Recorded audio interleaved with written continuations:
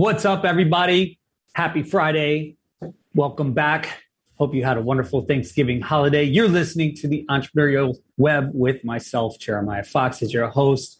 And today we are Zooming.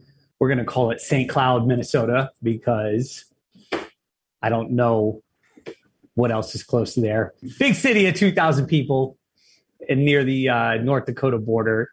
Welcoming once again back to the show, a friend that I met through social media, mainly Twitter, and then the relationship has grown from there. Now we mainly exchange on Tinder. No, I'm kidding.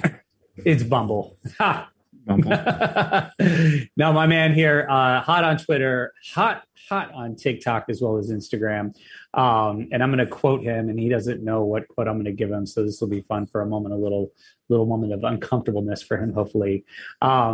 This is a tweet that he recently put out. As a business owner in the service industry, I always treat my people well. I know my employees choose to work for me. They're not locked into anything and have the option of leaving at any time.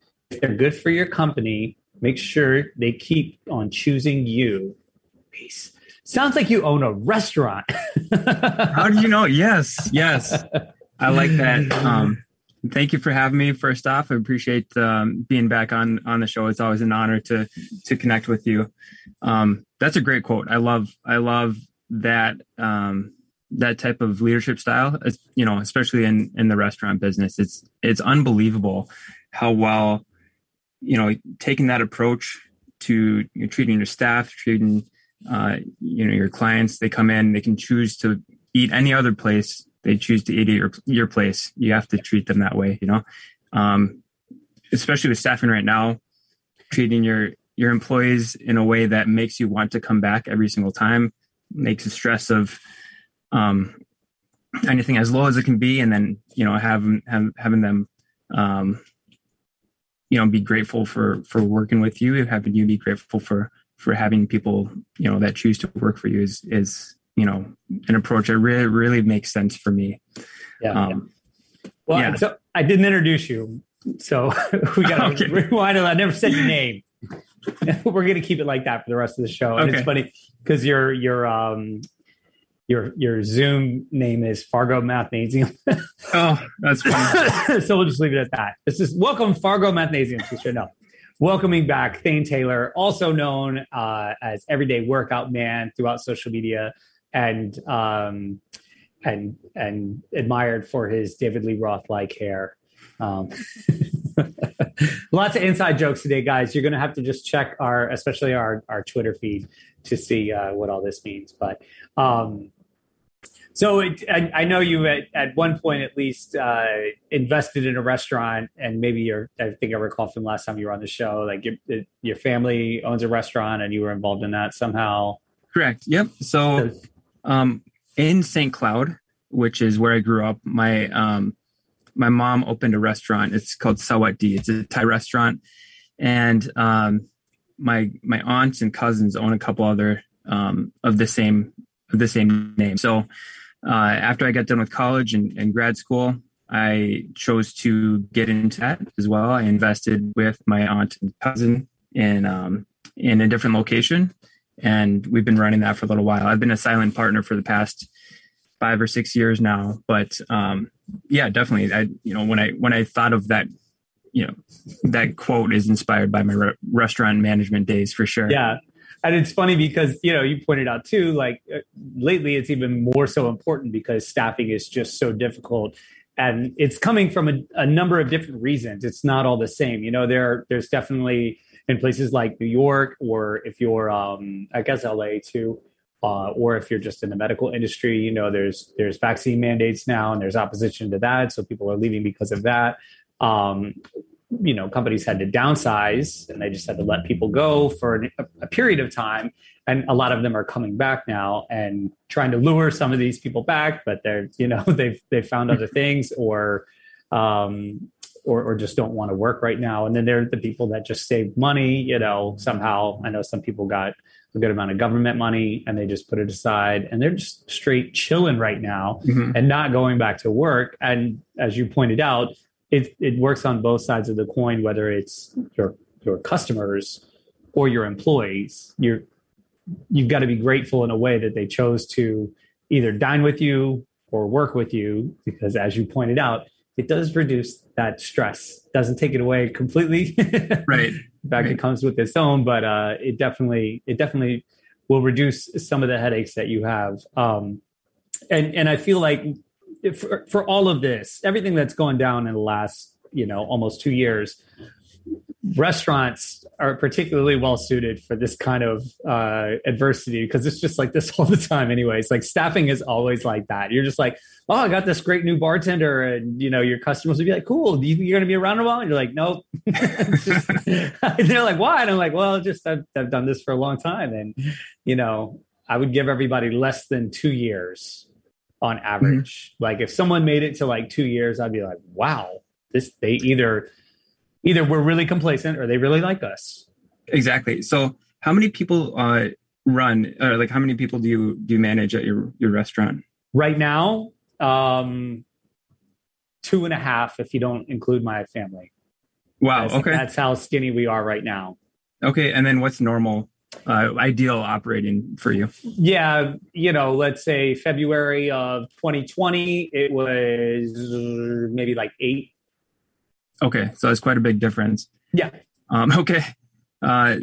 So what are you doing to sorry, I'm just kind of flipping this on you, but this is great. What are you doing to kind of offset that? Are you just being overworked, or having to reduce the amount of people you take in, or how does that work for you? No, we pulled on marketing, like all paid marketing, because we just can't handle any more people. And that's the goal of paid marketing. So it's like, we'd burn the candle at both ends if we continued our paid marketing and we were completely overwhelmed. Like we would just piss people off and we'd lose customers and our marketing budget would be a waste. So just pulled all paid advertising. So that helped us save money. I put my kids to work. My oldest daughter's 14 now. She got working papers and I'm like, time to go. And then the younger two, I just pay them in pasta, and I love it. They come and help out. So everybody's had to pitch in. My wife has pitched in considerably, and she's a math teacher, like New York City public school math teacher. So she does that during the day. Now, a year ago, when she was like, okay, let's just do this ourselves right now. Money was down.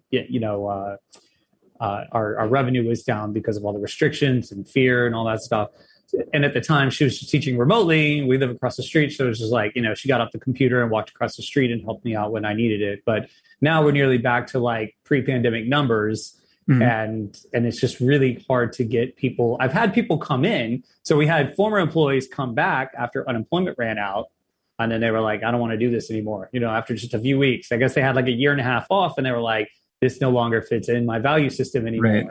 And I get it. It's a hustle, and it's not like they're making money. They're like, I was in this clubhouse room talking about this and like attracting, staff, and they were saying, well, maybe pay a little bit above minimum wage. And I'm like, no, you don't understand. Like servers are walking with like $300 cash a night. Right. So it's not like, and we're talking in like 5 hours, now you bust your ass in that 5 hours, but you walk with money, you know what I'm saying? So I think there's a little bit of both. There's this adversity to like hunker down and do the gritty work. People just don't want to do it. They had time off. They got paid to sit on their ass. There's this lure of like, oh, get a job where you're just remote and you just sit at home in your underwear on a computer and like you get paid handsomely for it. I think people think there's a lot more of those opportunities, or that they pay better than they actually do. So they're like holding out, to see if they could land one of those. I get it. It's not easy. So those are some of the biggest problems for getting people to stay. And then people are just all over the place. People are not committing to too much right now. People are scared, which, you have to honor that. Just like they're scared to come in. So basically we're just busting our asses and making a lot of money while we're doing it. That's a good, it is definitely a hustle position for sure. And then I get that. It's like people were out for a year and a half, year plus, and then coming back and then totally have to reframe how they think about making a living, right? What you said at the beginning of that question, I think that's deeper than what some people like think of it as. You said you stopped your a lot of marketing, right? Paid marketing. Yeah. We still do like, social media and stuff like that. Right. I think that's that approach makes a lot of sense. What you're doing right now is basically making sure the people that you have come in, you're taking care of them. So you're focusing on client retention, repeat customers, stuff like that. So anybody that comes into your place has a good experience there, right? Exactly. And I think a lot of times if people get into businesses, they focus on, always lead management, getting more people in the door.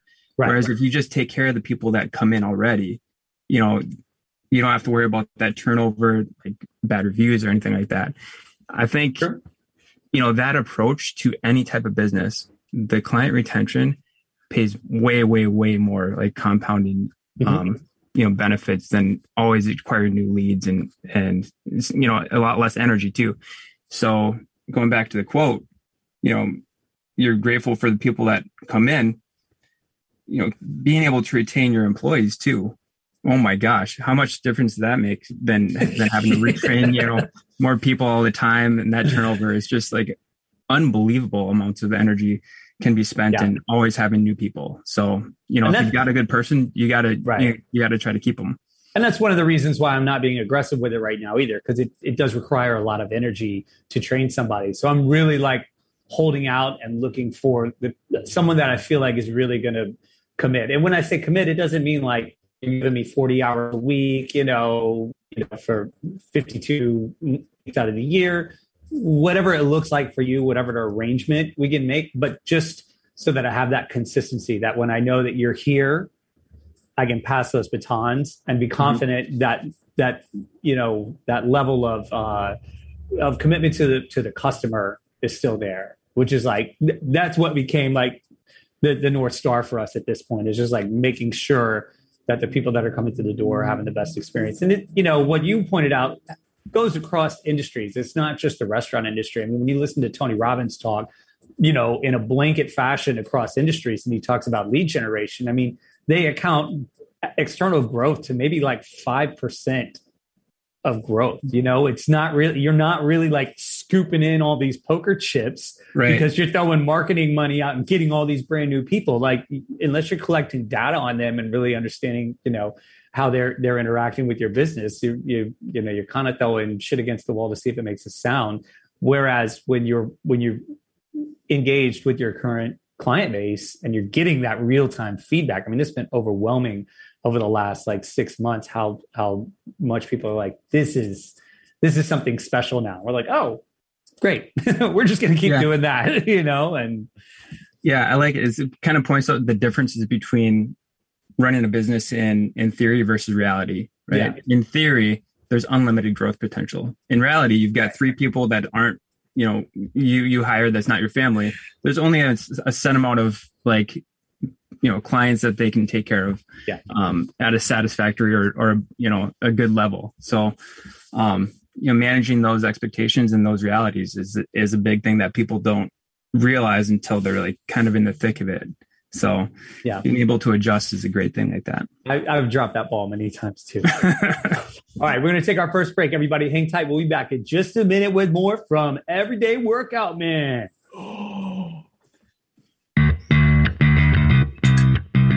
Are you a business owner? Do you want to be a business owner? Do you work with business owners? Hi, I'm Stephen Fry, your small and medium-sized business or SMB guy, and I'm the host of the new show, Always Friday. While I love to have fun on my show, we take those Friday feelings of freedom and clarity to discuss popular topics on the minds of SMBs today. Please join me and my various special guests on Friday at 11 a.m. on talkradio.nyc. Are you a conscious co-creator? Are you on a quest to raise your vibration and your consciousness?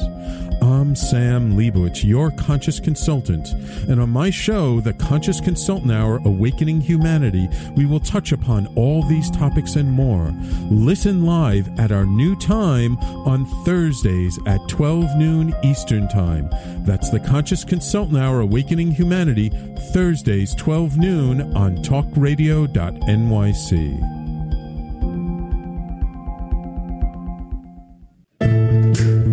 Are you on edge? Hey, we live in challenging, edgy times, so let's lean in. I'm Sandra Bargman, the host of The Edge of Every Day, which airs each Monday at 7 p.m. Eastern Time on talkradio.nyc. Tune in live with me and my friends and colleagues as we share stories and perspectives about pushing boundaries and exploring our rough edges. That's The Edge of Every Day on Mondays at 7 p.m. Eastern Time on talkradio.nyc. You're listening to Talk Radio NYC. Uplift, educate, empower.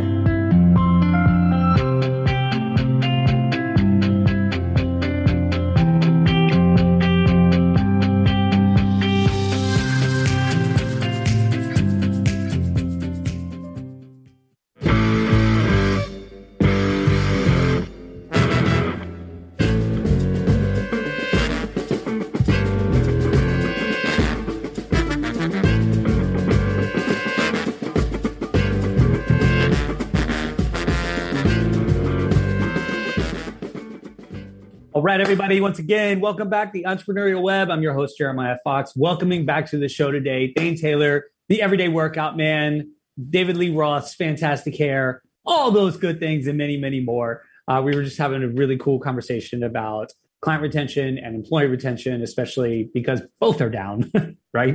We've lost a lot of both. And I will say this, just to conclude my thoughts on what we were talking about, is that the pandemic was actually really good and offered us that the reset I think that we needed, because we had been open for almost 5 years when everything shut down, really in the thick of it, full staff, commitment to all these different vendors and things that we thought we needed. And we got to really step back and look at what was effective, what wasn't, how we could be better, which is really the most important thing. Everybody wants that quick, if I just put my money with this, blah, blah, blah, blah, blah, they're going to fix everything and we're going to start making money again. But often it's internal. You have to look inside and make things better. So we started with the clients. Now we're facing, potentially bringing staff on again. We got sparse help here and there, but I think so much about that now, about how I was saying at the end of the last segment, I really dropped the ball on that. I feel like before, and I had high retention. I mean, I have my kitchen staff has all been here since day one.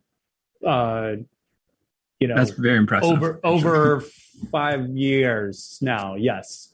And up until, March 13th of 2020, I had 2 servers that had been here.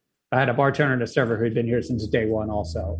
So, half my staff had been here for almost 5 years, that's a high retention rate in a restaurant. So it kind of was okay, we're doing everything right. But there's been a value shift for sure, in the last 2 years. So as we go back into that, I've had the time to kind of step back, and just the conversation's different, when I'm bringing somebody on, what I'm looking for is completely different than what I was before, where it was more kind of skill set based.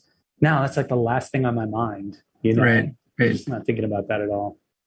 Yeah. One thing that, with regards to the employee retention type aspect of it, one thing that I was very conscious not to do is to limit the growth of my employees, to kind of trap them into staying with you. Right. And I think that's something that, if you're in, there's a couple different mindsets. There's an abundance mindset and a scarcity mindset, right? If you're in a scarcity mindset, they're saying there's only a few, employees that will work for you.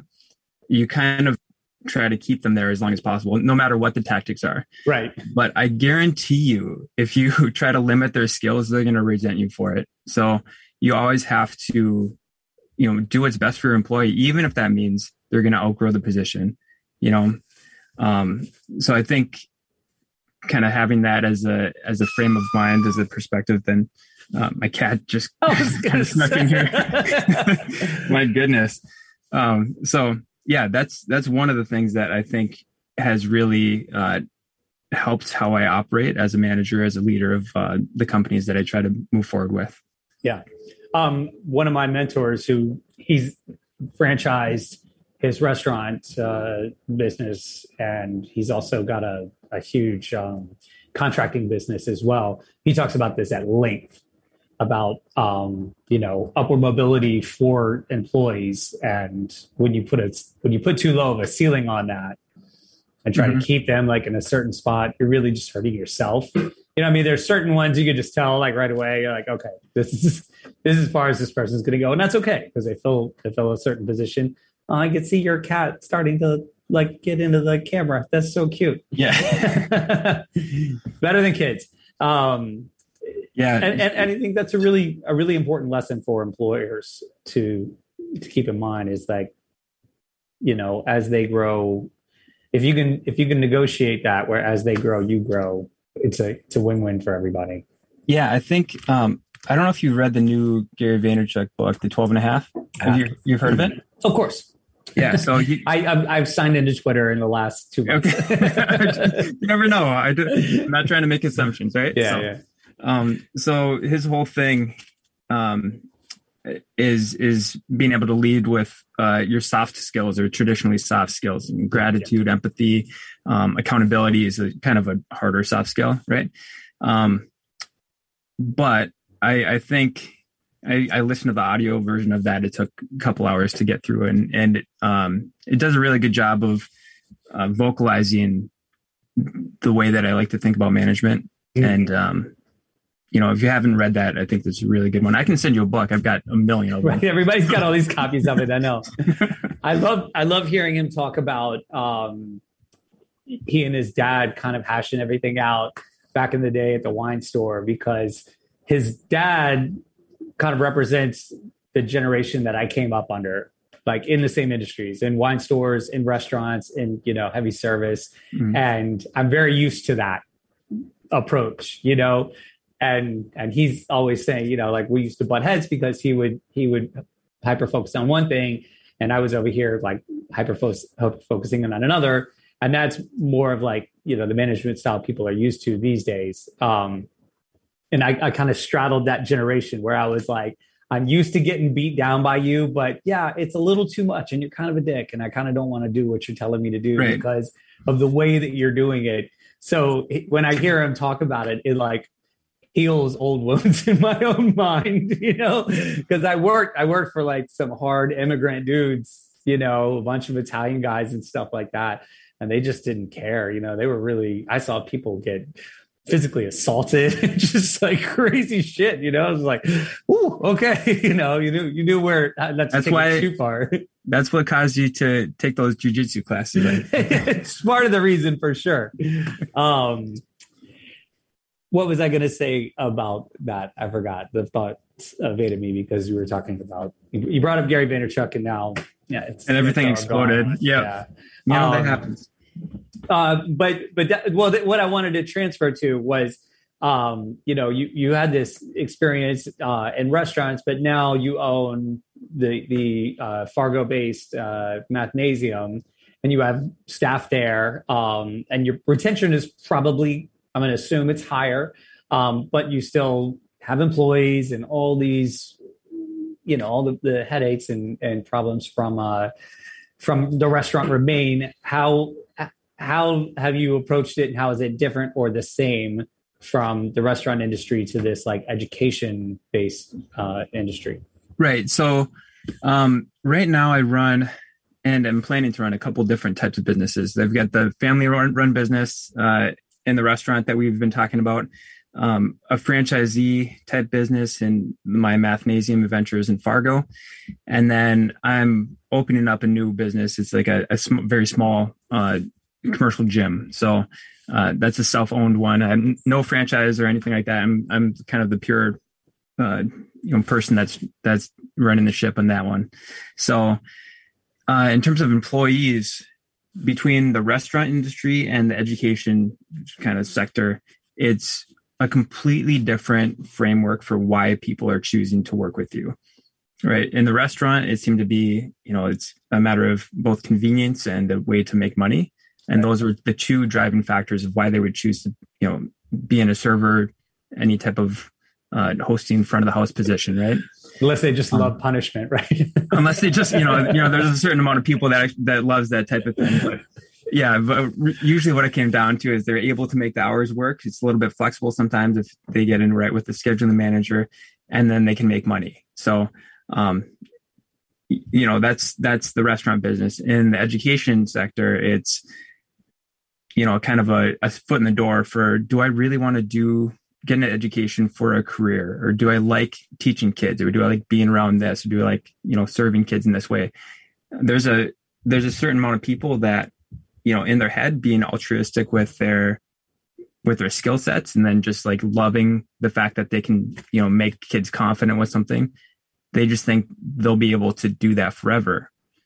In their minds, it makes a lot of sense. It's like kind of really awesome to think you're that kind of person. But when you get locked inside a room with a bunch of kids, right? Then they're like trying to teach 4 kids at a time. And like, I'm not sure if I like kids that much, right? So, having college kids, I employ a lot of college students because there's 3 universities up there. It's kind of somewhat seasonal. Some people come back into the city and teach in the summer, and then some kids teach, when they're taking classes. So it's really, really good opportunity to, get, future educators in the door and see if they like it. So there, in terms of turnover, it's kind of the people that work for us. We tend to hire pretty well. Like, we've got a good idea of who's going to make it work, and who's got the right personality for it.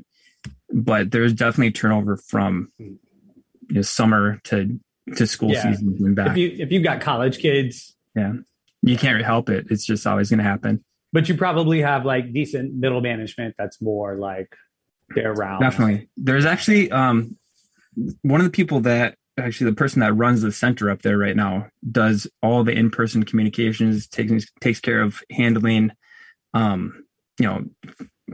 parent communications, does everything with the kids. She actually came to me from the restaurant. So I kind of jokingly said, hey, you like math? And then, would you like your life to be easier? So she was a sushi chef working in the restaurant. And then I was like, I didn't have any like employees at the time. I was just starting up, literally just myself in a new city.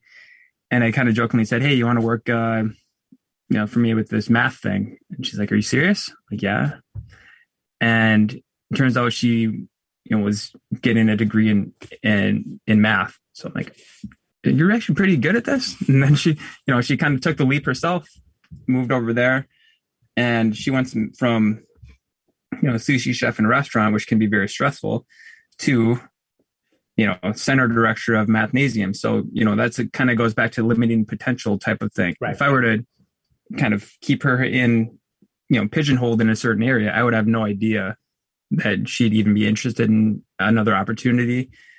She now has leadership skills or experience that she can draw on the rest of her life. Right. So that's kind of a cool turn on how that everything came together with that.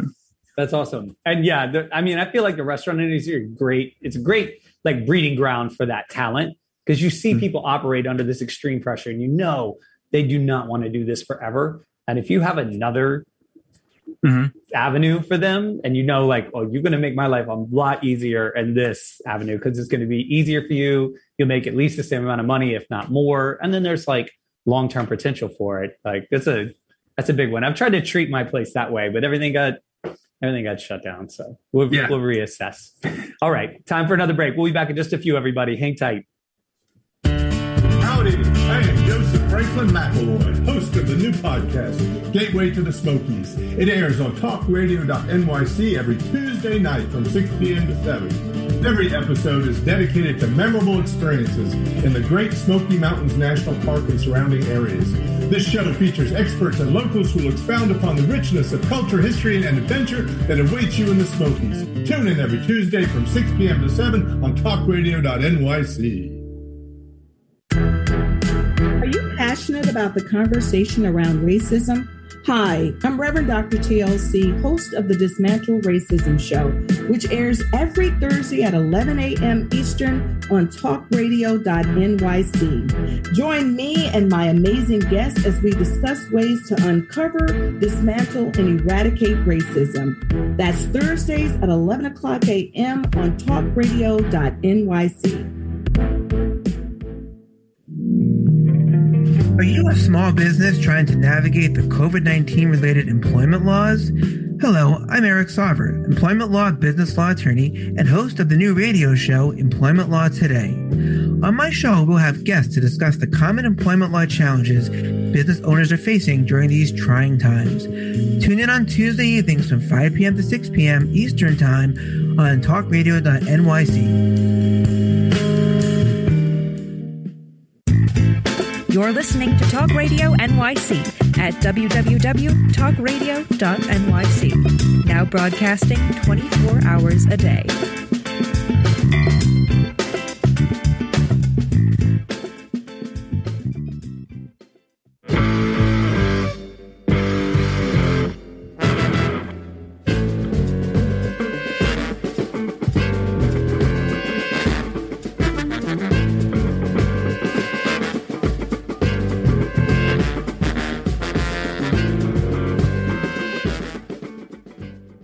All right, everybody, we're back again. Zooming to St. Cloud, Minnesota today, talking with Thane Taylor, otherwise known as the everyday workout man with the great hair.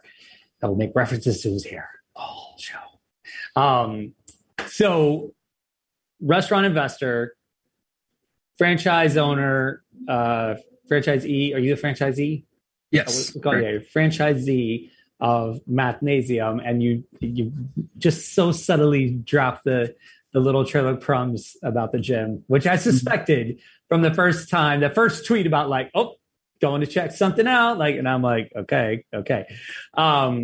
So last time you were on, we were talking about this long-term workout commitment. You've got 2,632 day workout commitment every day for that amount of time. And you're like so far into it. September 2017 is when it started. So, right. I'm not going to do the math. You're the math expert on that. I don't care when it ends because this is the point. And I was thinking about it this morning and like what it really represents. So in jiu-jitsu, like there's the black belt, but it's like, that doesn't mean you're done. You're not like, I got a black belt. I can destroy you all now. Like, no, there's black belts before you that was still going to kick your ass and you still will work for the rest of your life. But it's a matter of committing to that thing. And basically, if you can commit to that and get to that point, it will likely be with you for the rest of your life. And I feel like that's what this challenge is for you, because it's like, it's just you now. It's just ubiquitous with you. And when you start to talk about things other than like your current, jobs and businesses, I'm like, he's opening a gym. And then like you dole out these little bits and pieces. And I'm like, that kind of looks like a gym. That not for nothing. So it's funny how that started. A gym has always kind of been in the back of my mind for years and years and years. It's been kind of simmering there. And when I got this commercial rental property, I think in June of last year, or June of this year. So it has been 5 or 6 months.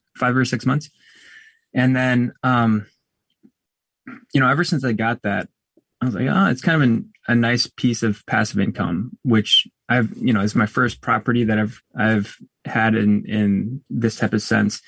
And it's the closest thing that's come to passive income. It's just like, just make sure that nothing breaks down. Did you bought the space? Yeah. So okay. It's got 6 units in there. So right now it's got, I think 3 paying clients and a couple of vacant ones that I'm renovating and trying to rent out at some point. I've got some billboard space above that I'm going to rent out pretty soon. But, as long as I make sure the communal bathrooms are clean and then everything's, the clients are happy with it, lights are changed and stuff. It's the most passive income, I've ever had, which is amazing. Yeah. So I got that in June. In July, one of the tenants basically wanted to move out. He was done with that space. He kind of wanted to leave with the old landlord. So I kind of could view that as this kind of sucks. I just bought this place and one of the tenants is already leaving, which, it's like money out the window, right? But I also saw that as a huge opportunity. I've been thinking about having a gym space for a very long time. And I own this building where I can place a gym space. I called the city making sure that zoning laws were fine and I didn't have to worry about any of that. And city said it was okay. I've got a space, and if not now, then when, right? So I just kind of went for it. Right now I'm at a spot in the gym where all the equipment's ordered, pretty much everything is in place. I'm just waiting on a couple things. I've got some really, really talented artists that are going to paint the walls. So, the inside looks great, but it's cosmetic stuff at this point. So very excited for the things that are happening there. That's really awesome. Mm-hmm. That's so great. And it excites me because I want to do the same. Like I've had this thing on the back burner in the back of my head for like a long time now. And something similar, like a space opened up for me. It's a studio. It's pretty small. But the need was there and the space was available. And this was around the same time, like June or July of this summer. And I was just like, all right, fuck it. Let's go for it. And for me, it was funny. I was training with like some friends, but like, I'm not charging them any money. It was just like communal. We were getting together and keeping each other in shape, especially with jujitsu and stuff. But people started to ask me like right at the same time, just out of nowhere, like, hey, can you train me? Like I post these videos all the time, especially on Instagram and TikTok of my workouts, because it was just something that changed during the pandemic. And I know you do something similar. And it turned into like lead generation without me even thinking about it, Mm-hmm. And like the first two guys are really happy with it. And they were like, oh, this is great. And then they each told somebody. And so that 2 became 4, the same as the restaurant. I was just like, less is more right now because I don't have infinite amount of time. But now I'm training, like 6, 7 guys. They're paying me, just for like very cool, for like fitness and stuff like that. Awesome. Thank you. So I'm like watching this happen with you, and I'm like, let's go, let's do it together. I got to grow my hair back out now. That's freaking awesome. Yeah. But do you have like potential clients lined up yet? Or are there like people waiting for the grand opening to come in? Yeah. So it's funny you say that. The space that I have right now, it's very small. I mean, it's like 350, 400 square feet. Yeah. So, I get it. I've, I built out the space, and right now I've been working out in it to see how it's like, and kind of visualizing, if it would work as open enrollment type of thing where people just come in whenever they want. And I don't believe it would work like that because, 5 o'clock rolls around and people get off work. Maybe 3 or 4 people want to get in there at a time. Exactly. It wouldn't even handle that. So, the business model that I'm having for it is a little bit different. I'm basically going to rent it out to personal trainers to use as one-on-one training type of thing. Nice. There's a bunch of places like Snap Fitnesses, 24-hour Fitnesses that have trainers available, but if they haven't gone to those places, they might not have the equipment and might not have the the privacy that somebody might want for that type of thing. And as that type of thing, it's like basically a cave of gains, right? So that's like, I love working out in there. It's a very nice place for a very private place to work out. There's not many business models in terms of, commercial gyms that I've seen that operate like that. Right. But that's okay. It's just kind of one of the things that I've wanted to do for a while. And luckily I don't have to rely on that as a form of income right away. I've got the restaurant, I've got whatever. So I can be very, very, very patient with that, operating it with that as a business model. There's a couple people that, are tenants of the building that actually want to be clients there. I haven't taken them on yet because I don't want to have that as a business model. So I might just say, hey, you're going to have to come in on your own time in very awkward hours and just kind of pay me what you want. Right. So I might do that with them as like a perk of, renting from me, but this is definitely not going to be an open enrollment type of situation. Yeah. No, I think that's a good look. I mean, I'm having to do the same thing. And the funny part is a lot of the guys want the privacy these days. They don't want to be in there with other people, like it's a big enough step that they trust me to be in the same room with me. And like, a lot of people here still haven't done that much. They're like, New York's a different place. Especially with jiu-jitsu, right? That's well, the thing about jiu-jitsu is different because like jiu-jitsu guys just don't give a shit. Yeah, right. they're like me getting smashed by that black belt is going to be much harder. I'm more afraid of that than catching corona. I got a question for you very quickly on the jiu-jitsu. The clients that you bring into your personal space, do any of them pull guard? So again, I'm not teaching jujitsu. I'm not teaching jujitsu for money. So like the people that are paying me just for fitness. So it's largely calisthenics. We're doing some kettlebell stuff. I don't have a lot of equipment, but I've got huge, just like endless calisthenics routines. And these guys are basically beginners. They don't know a bunch of stuff. They've really got to build their strength up. Every now and then we field trip and go like to the park, which is just a block away. And there's some workout bars there. So we're working on like pull-ups and dips and different things like that to get them acclimated to using weight. And then there's a little sitting park right across the street from my place too. There's like a firehouse right there. And they've just got like all these benches and it's just concreted out and like concealed, and we'll go in there and I'll put them through like an urban, workout, just using like the benches and stuff like that. But my friends and like old training partners do come through and we do train together. And like, I'll show them a technique here or there, because a lot of them have not rejoined schools. They're just like, everybody's just like kind of clandestine in little pop-up places still. I'm one of the only people that's actually joined a school. Unfortunately for me, it was Henzo Gracie Academy, like, the Harvard of jiu-jitsu basically. So I'm getting all these like cool little, tricks and techniques and stuff like that. So I'll share some techniques with them, but this is just, it's just, there's no money involved. We're just doing it for fun. It would be inappropriate for me to charge them, and like the value system of jiu-jitsu would kind of be frowned upon. And again, I'm in the same situation. Like, I don't need the money for this. It's fueling something that I think will turn into something bigger. But at the moment, I'm just having fun. But out of the guys that come in there to train with me, every now and then, one was try to pull guard. And I'm like, you can't have that. Don't do that shit, man. I mean, the good thing is like, it's kind of really frowned upon at Henzo's. I like that. They're into attacking, they're into sweeping and all that stuff. And it's dangerous too. I mean, a friend of mine in a competition, he's an instructor there actually. Just a couple of months ago, this guy, they were, they were in Vegas or something like that. It was a big IBJJF competition. And this guy pulled guard and tore his ACL, like reconstructive surgery. All it says, this guy doesn't want to get swept. Just take your sweep. Get knocked to your butt and work from there. You know what? I think I'm very well known on Twitter for talking about deadlifts and slammies, and I want to make a movement for you.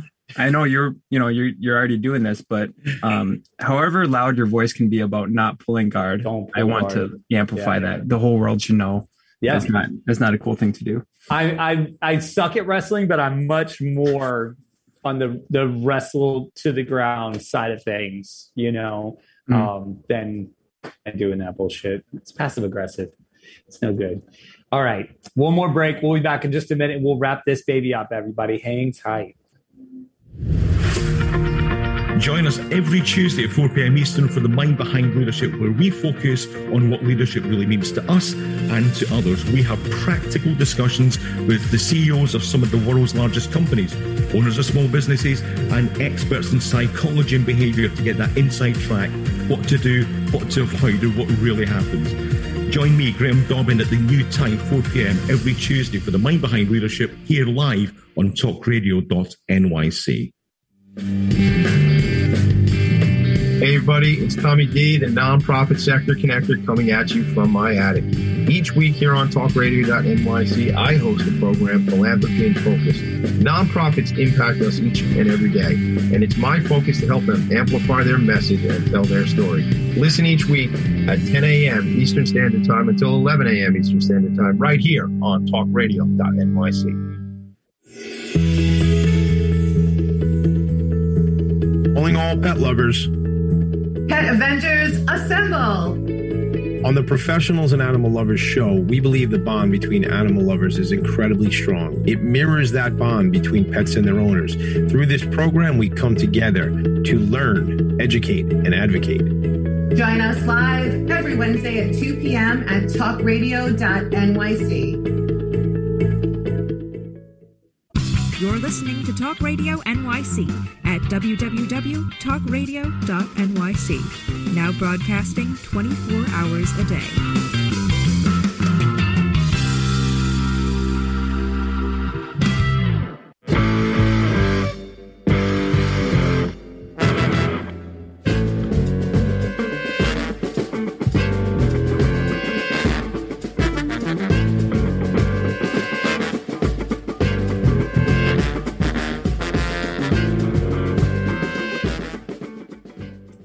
A very good question. I appreciate that question. I like that.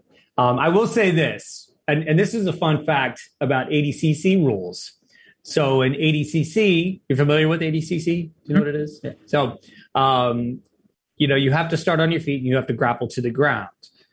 If someone snaps you down to your knees and you're on your knees and they're still standing, and you can maintain the position where they don't get you down into like a front headlock position or anything, and you're on your knees for I think it's 4 seconds, and you're stable, you can sit through the guard and not be penalized.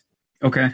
Which is tough because those guys are trying to snap your head down. So they snap you down to your knees. It's quite easy from that position to get the head down even further, and then you're in a front headlock or whatever. But there are guys that are skilled at that. The other thing you can do if you're that confident in your butt scooting and your ability to enter the legs from the bottom, which is I work with a lot of guys that way, they'll sit the guard and take the penalty just to get the action where they want it to go, because they feel like they're going to need, against a tough opponent, they're going to need the full 15 or 20 minutes just to get the breakthrough. They don't want to waste time standing. They'll just sit and get the penalty and still win by submission because they'll get a heel hook or something like that. It's kind of funny the way that plays out. So you know what? Go ahead. I'm very much a novice in jiu-jitsu, but I've rolled around a bit, and I understand what most of the lingo is. I'm very glad to know that there is a penalty associated with pulling guard. So thank you for stating that. That makes me happy. So it's, that scenario, the big guard pulls come usually in the gi and most often in IBJJF competitions or circuits that are operating under IBJJF rules. Outside of that, especially in no-gi and submission grappling, which is what I'm mainly doing these days, is submission grappling and MMA. I put the gi on maybe once a month right now, just because I'm kind of fascinated by it. I feel more connection to it. It kind of narrows the options down, because when you have the gi, there's so many things that can go wrong. If a guy's clever with the gi, you'll be tied up with your own gi and his gi, and then he's got free hands and he just chokes you and does his his bidding. But you don't see it that often. But what guys will do is just immediately sit to guard, which I'm it's got its place. Okay, I understand, if you're that good, but it's just funny to me, when guys slap hands and one guy just sits down, and I'm you should be able to kick him in the face. At least, I think there should be one face kick, just one attempt. And if you connect and he goes out into the match, and that's it. But if you should be able, every time he sits, just rev one up and make his ass move and do something. Because come on. That's my thoughts on that. I like how you think. Again, very good question. I like that. I mean, in MMA, you can't do any of that shit.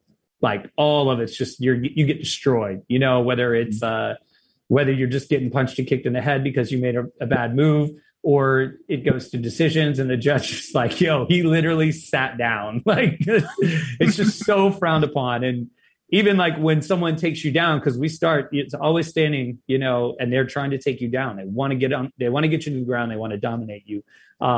Your goal is always just to get back up, not to stay down and grapple and be oh, hey, I know jujitsu. Now I'm going to try to do a kimura. He's get the fuck up, get back to your feet so you can manage the distance and you can get away. It's just, they say in jujitsu, your early days, bottom of closed guard. It's actually a neutral position to the person on top. It's not an advantage. That is not the case in MMA. In MMA, they have gravity on their side, and your mobility is limited because your back is on the floor, and they can just rain down hell, fire, and damnation and fury, and it's really hard to deal with. So the goal is to get back up. So that it's changed my mindset in terms of grappling, and helped in business as well.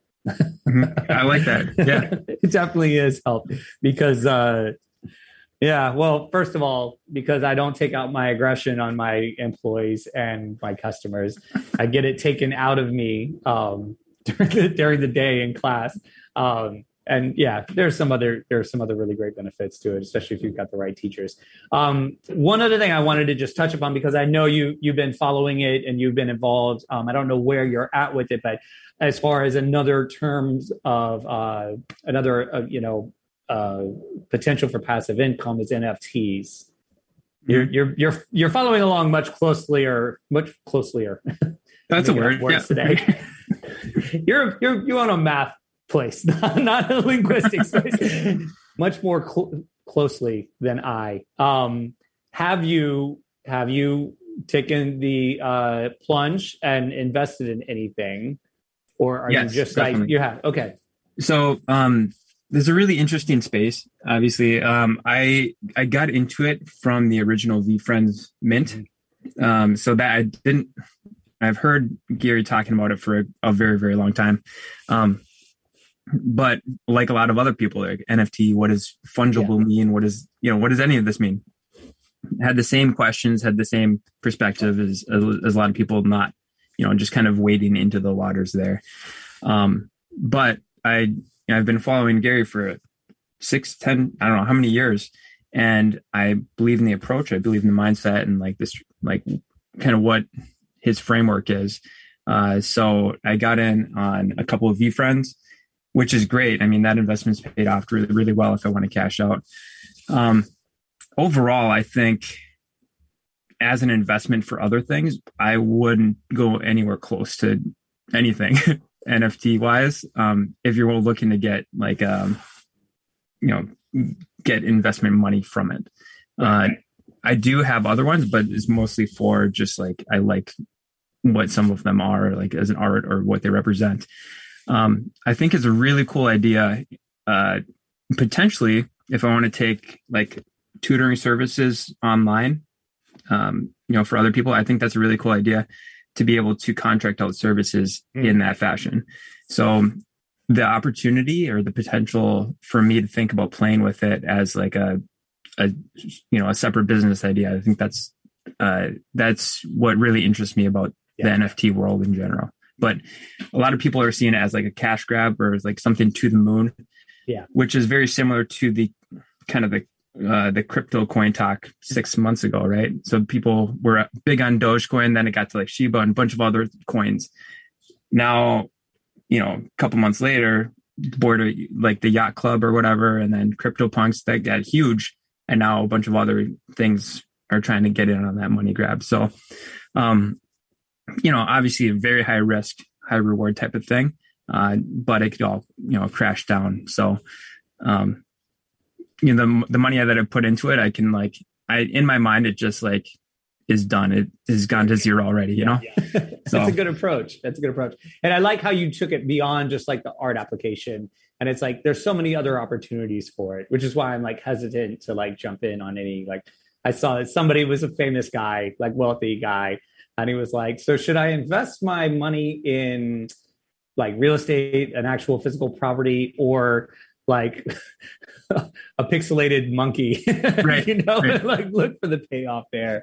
It's a tough question we have to ask ourselves these days. Oh, you have a visitor. It's going to be like 5 minutes. It's like not even. We got to wrap up anyways. Okay. So you can tend to that. I've got my own to tend to as well. Hi. It's okay. My kids crash my stuff all the time. It's all good. Dude, thank you so much. Really great stuff. Always a pleasure to talk to you. We will definitely do this again. If you want to check out my man thing, again, Everyday Workout Man or just E-Day Workout Man on Twitter. and see what he's up to.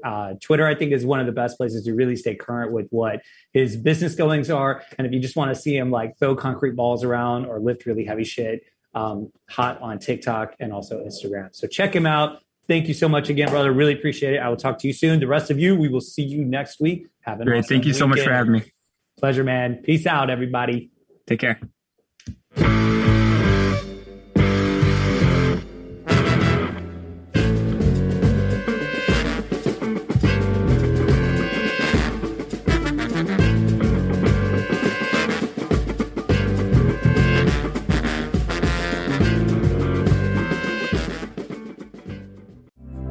Listening to Talk Radio NYC. Uplift, educate, empower.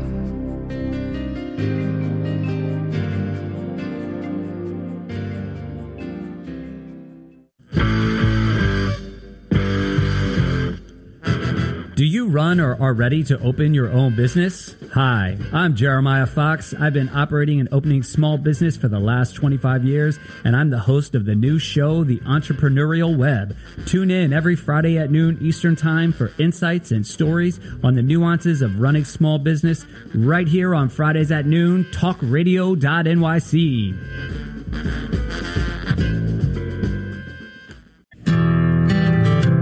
Have you ever thought of reinventing yourself? Are you looking to create a new life's journey? Hi, I'm Kevin Barbaro, host of Coffee Talk XL every Tuesday night live, 8 p.m. Eastern on talkradio.nyc. Tune in live to hear me and my guests from a variety of different backgrounds. As a former college coach and a current full-time actor and owner of multiple companies, my show is as eclectic as my life. That's Coffee Talk XL every Tuesday night, 8 p.m. on talkradio.nyc. Uninformed about menopause and how it impacts on your life? Hi, I'm Pat Duckworth, women's health strategist and host of the Hot Women Rock radio show, empowering women leaders at menopause. Join me every Thursday at 10 a.m. Eastern Time, 3 p.m. UK time on talkradio.nyc for interviews with inspirational women who will share their top tips to rock your world. In a post-COVID world, you may have many unanswered questions regarding your health. Are you looking to live a healthier lifestyle? Do you have a desire to learn more about mental health and enhance your quality of life? Or do you just want to participate in self-understanding and awareness? I'm Frank R. Harrison, host of Frank About Health, and each Thursday, I will tackle these questions and work to enlighten you. Tune in every Thursday at 5 p.m. on talkradio.nyc, and I will be frank about health to advocate for all of us.